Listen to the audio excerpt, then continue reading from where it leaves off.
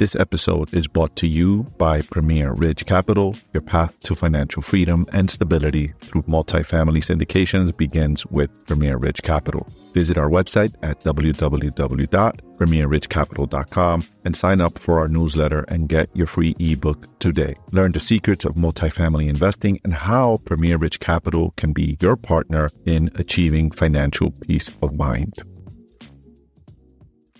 Americans are getting shot down when they seek out loans. Bad news again for JPMorgan, and new data shows Americans have more cash sitting in the bank than they did before the pandemic.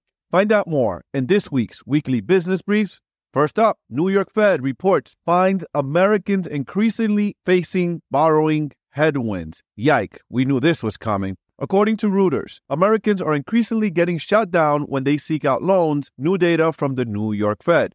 Released Monday said, the bank reported in June across a number of fronts, credit was the hardest to get in years, with fewer people seeking out loans, at least for now. The report's findings were compiled as part of New York Fed's monthly survey for consumer expectations, with respondents polled every 4 months about credit access issues. The bank said that the overall rejection rate for credit applications rose to its highest since June of 2018 and stood at 21.8% from 17.3% in February. Yikes.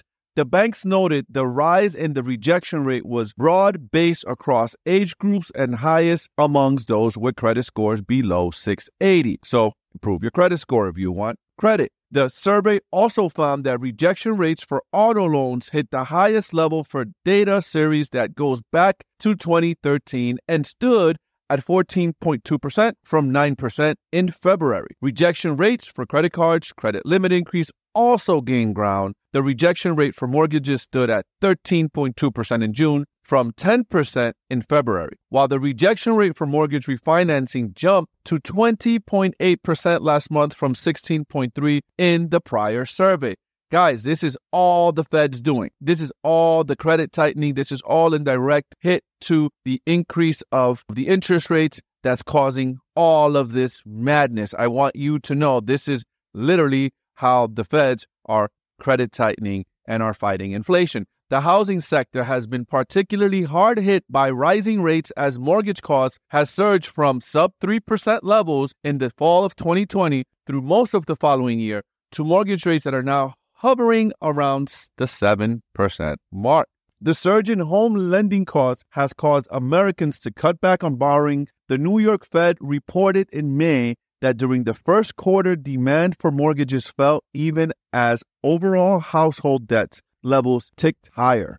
Meanwhile, bank lending to consumers has remained relatively stable, although it is also showing some signs of slowing down. Next up, U.S. Virgin Islands seeks at least $100 million from JPMorgan Chase in Jeffrey Epstein case, reported by the CNBC. The government of the U.S. Virgin Islands in court filing Friday estimated that it will seek damages of at least $190 million from JPMorgan Chase in a lawsuit accusing the big bank of facilitating sex trafficking by its former longtime customer, Jeffrey Epstein. The Virgin Islands also said it wants an order requiring JPMorgan to take a series of steps to protect young women and girls from other predators in the future. The American territory also said it will seek further compensatory damages specifically for victims of Epstein beyond nearly $300 million JPMorgan agreed to pay victims last month to settle a lawsuit by one of his accusers. The filing did not give an amount of those additional damages from the bank, which has staunchly denied any wrongdoing. The new filing came in response to the request last week by Judge Jed Rakoff, and the territory detailed the damages it seeks in the case as it heads towards the scheduled October 23rd trial. And lastly, Americans are still better off with more in the bank than before the pandemic, reported by the Washington Post. Despite a year when inflation pushed prices to new heights, Americans are still better off than before the pandemic, with nearly 10 to 15% more in their bank accounts than in 2019. New checking and saving accounts data show.